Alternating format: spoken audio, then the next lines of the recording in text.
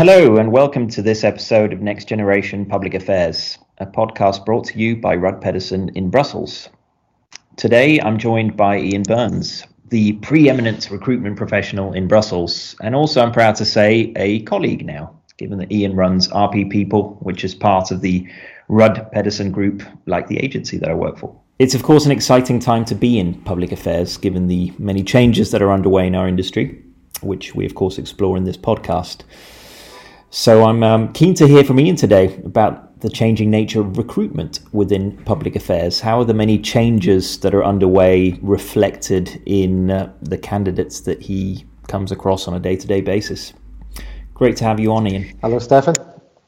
Would you like to kick off by telling listeners a bit about yourself and your background, please? Sure. Well, I call myself a headhunter these days. I've been in this business for over 25 years, working across a variety of sectors. I started my career in the UK, in Scotland, spent after that about 10 years in London, which was quite an exciting period during the 80s and 90s. Went back to Scotland, set up my own recruitment business there, which I ran for about 10 years.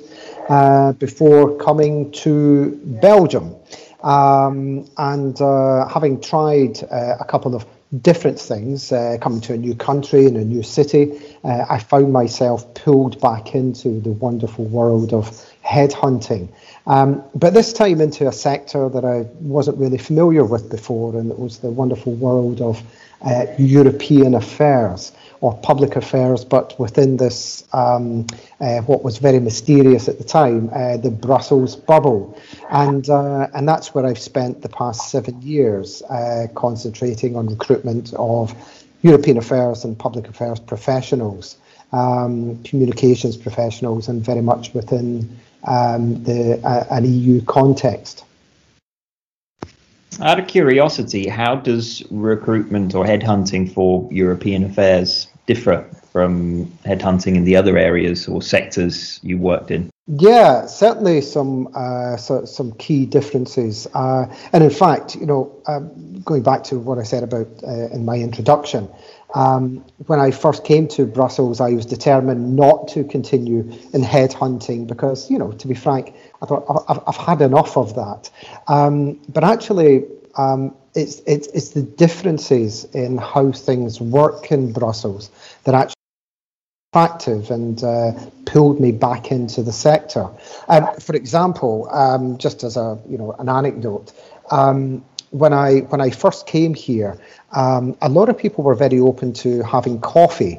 And in the past, certainly in the UK, if I was contacting a potential client, I probably needed to contact them at least 4 or 5 times.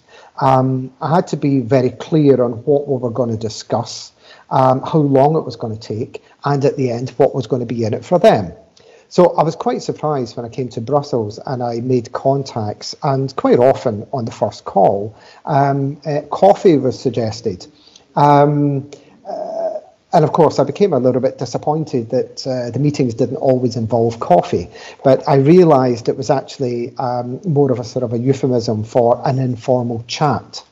And that's one of the key differences. I found that certainly in Brussels, people are much more open to exchanging information. They're much more open to dialogue without there necessarily needing to be an agreement of an outcome or a particular outcome, particularly not at the first meeting. So that's one of the key differences, and as I say, a very welcome difference in the market. Something else that I've noticed, and this has become more apparent over time, is I suppose the sort of average age of a lot of the offices that I work with and a lot of the functions that I work with. I've been speaking to students recently from various countries outside of Brussels.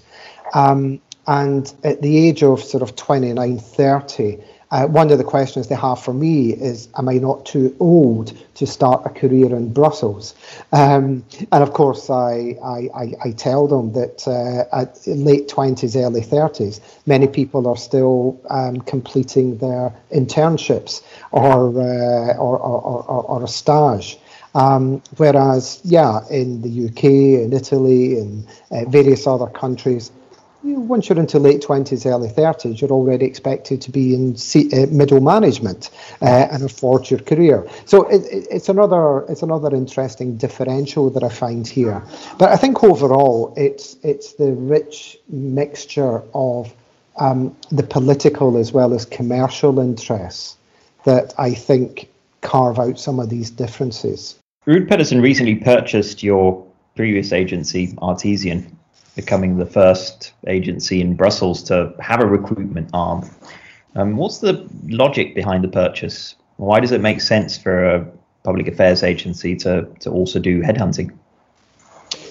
Yeah, I mean that's an interesting question. The easiest answer for me is to talk about why it was interesting for me. The opportunity to be part of a vibrant, informed team of people, for me was quite irresistible.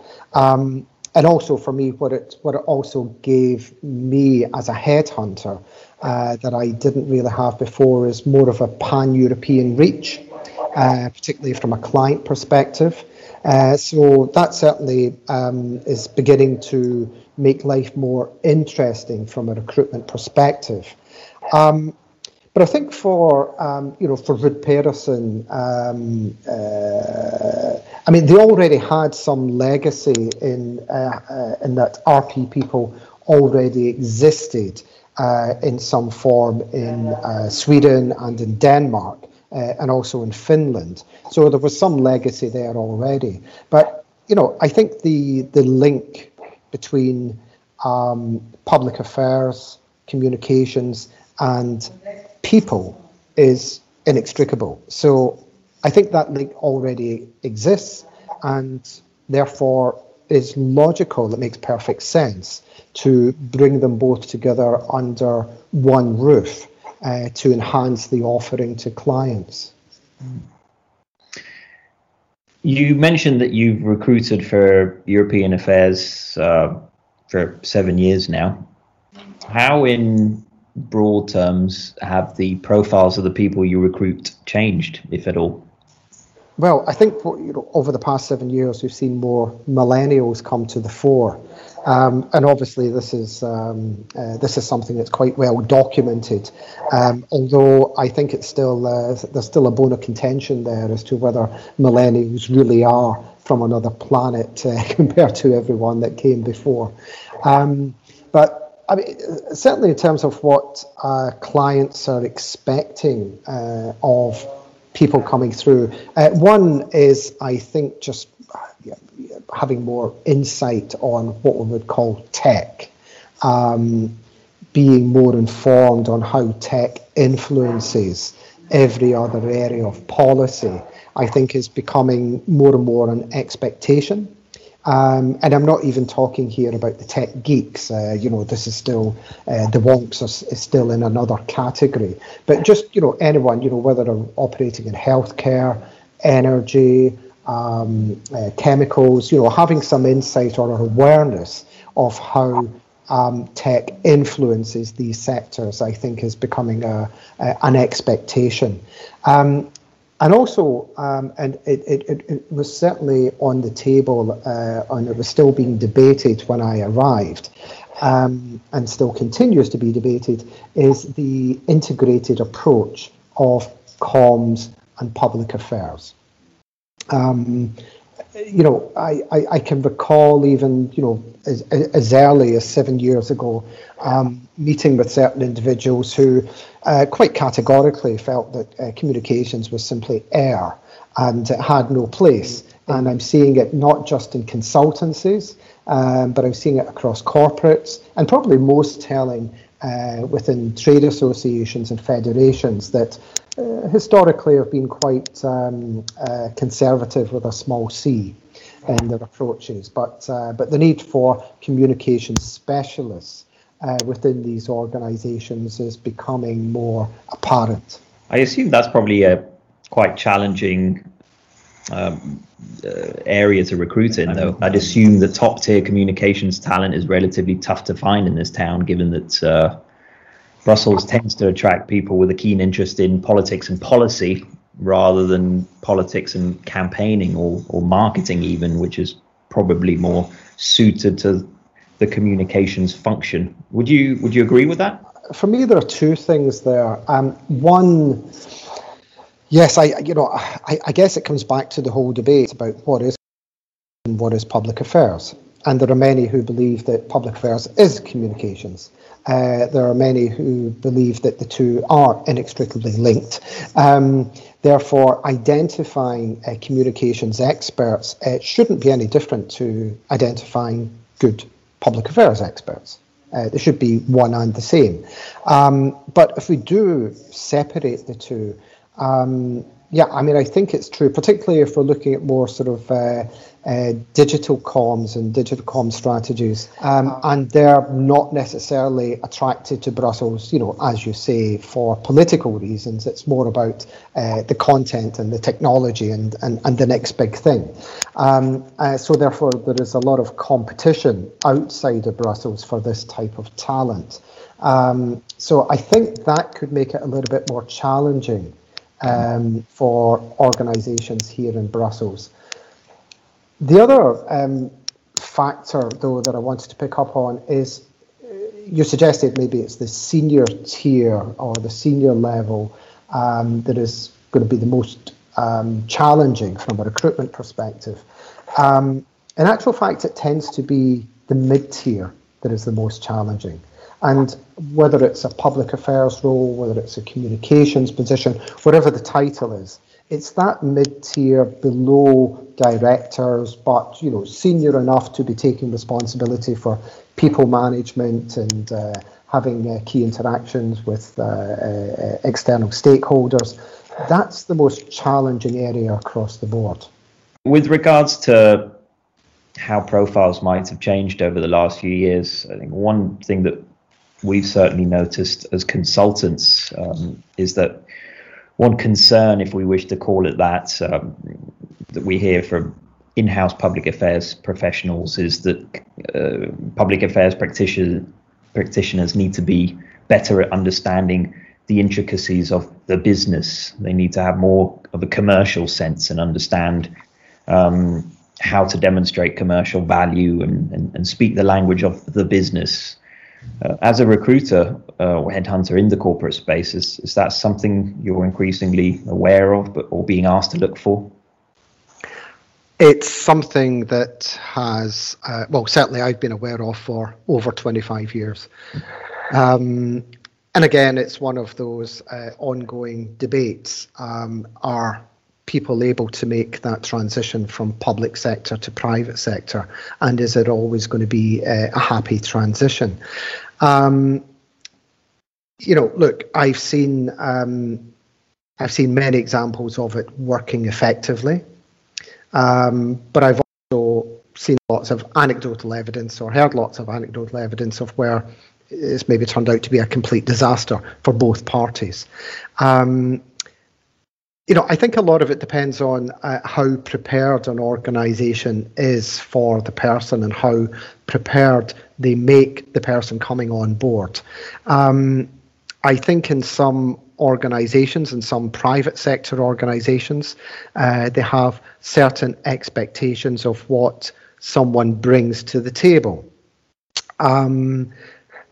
But if they don't prepare, if they don't make themselves ready to receive someone who may not be used to, first of all, the language that's used within the private sector, it's going to start off on the wrong footing. One of the most common complaints is that people coming from the public sector just aren't used to the pace of life in the private sector. But of course, this depends on the organisation. I think sometimes it's more down to language, or the language that's used between the differing organisations. I've certainly seen many examples where it's worked perfectly, but at the same time, and it was a conversation I was having quite recently with some colleagues, is they were saying that they've never seen a successful transition from public sector to private sector. So look, I don't think there's going to be a solution to this very soon. I think it's a debate that's going to continue, and I think the take on it is going to depend very much on an individual's personal experience. For example, if someone has seen a successful transition from public sector to private sector, they're going to be more supportive of it.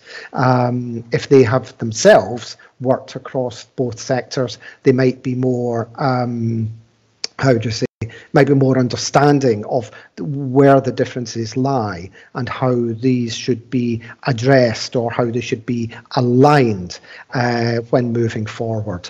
But I don't think it's something that we're going to see consensus on very soon.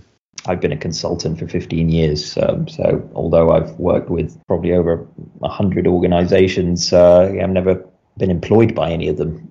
And what I often hear is that the likes of me underestimate the complexity of big organizations, big companies, and the necessity to build internal consensus, and the pace and the snail pace at which internal consensus is built, and the amount of time and the number of hoops that need to be jumped through. Coming back to the debate between private sector, public sector, I think understanding how to negotiate, the behemoth that is, a huge corporate, isn't very different from let's say, the political understanding that's required, and that's political with a small p, of how to negotiate a public sector body, particularly some of the major institutions. So having that understanding of how your function is interdependent on other functions, not necessarily who are geographically close to you, but could be interdependent in other ways, and how to manage that relationship. I think those skills are quite transferable between organisations. But yeah, I've seen people struggle who come from private sector, but maybe coming from small, medium-sized enterprises, and who might be accustomed to that sort of environment, who do really struggle to understand how to get things done within an organisation where your team could be cross-continental. No, I agree. I think some of the skills picked up in the public sector in terms of navigating giant ships presumably are quite transferable. I guess a big challenge for people coming from the public sector to the commercial corporate sector is translating politics and policy to commercial value. Your goal isn't shaping Directive X, it's helping grow your business or prevent unnecessary cost. And as simple as it may sound, that translation isn't entirely simple. Ian, you touched upon skill sets and how public affairs professionals are a tad different now in some senses to what they were when you started in this game in Brussels 7 years ago. What about the public affairs professional, the future public affairs professional operating in 2030? What skills might they need that are not currently essential? Obviously without the benefit of a crystal ball, I'm quite sure that things will continue to progress at the pace that they have. I think a lot of it is here now, and I referred to it earlier, and that is just, either having awareness, if not bringing a series of skills that are going to be useful from a digital comms perspective. can't really see that anyone could survive over the next 10 years without having a basic appreciation of how social media can and will continue to influence public affairs in Brussels and beyond. I think some of the skills that are essential now will continue to be essential, and maybe even more so. Brussels has become a bigger field, than it was, say, 10, 15 years ago. If you think about the number of members now, okay, we're one less than we were last year, but we will see that supplemented over the course of the next 10 years. So, because it's a bigger field, I think people will need to open up their circles. They'll need to open up or widen their circles of influence. They'll need to have dialogue across different fields, different spheres of influence compared to those, so let's say, 10 years ago, you could work within your own sphere of influence, you could work within your own field quite comfortably and be very successful. But I think now and moving forward, it's more important to be able to have certainly cross-national dialogues, but also cross-cultural dialogue.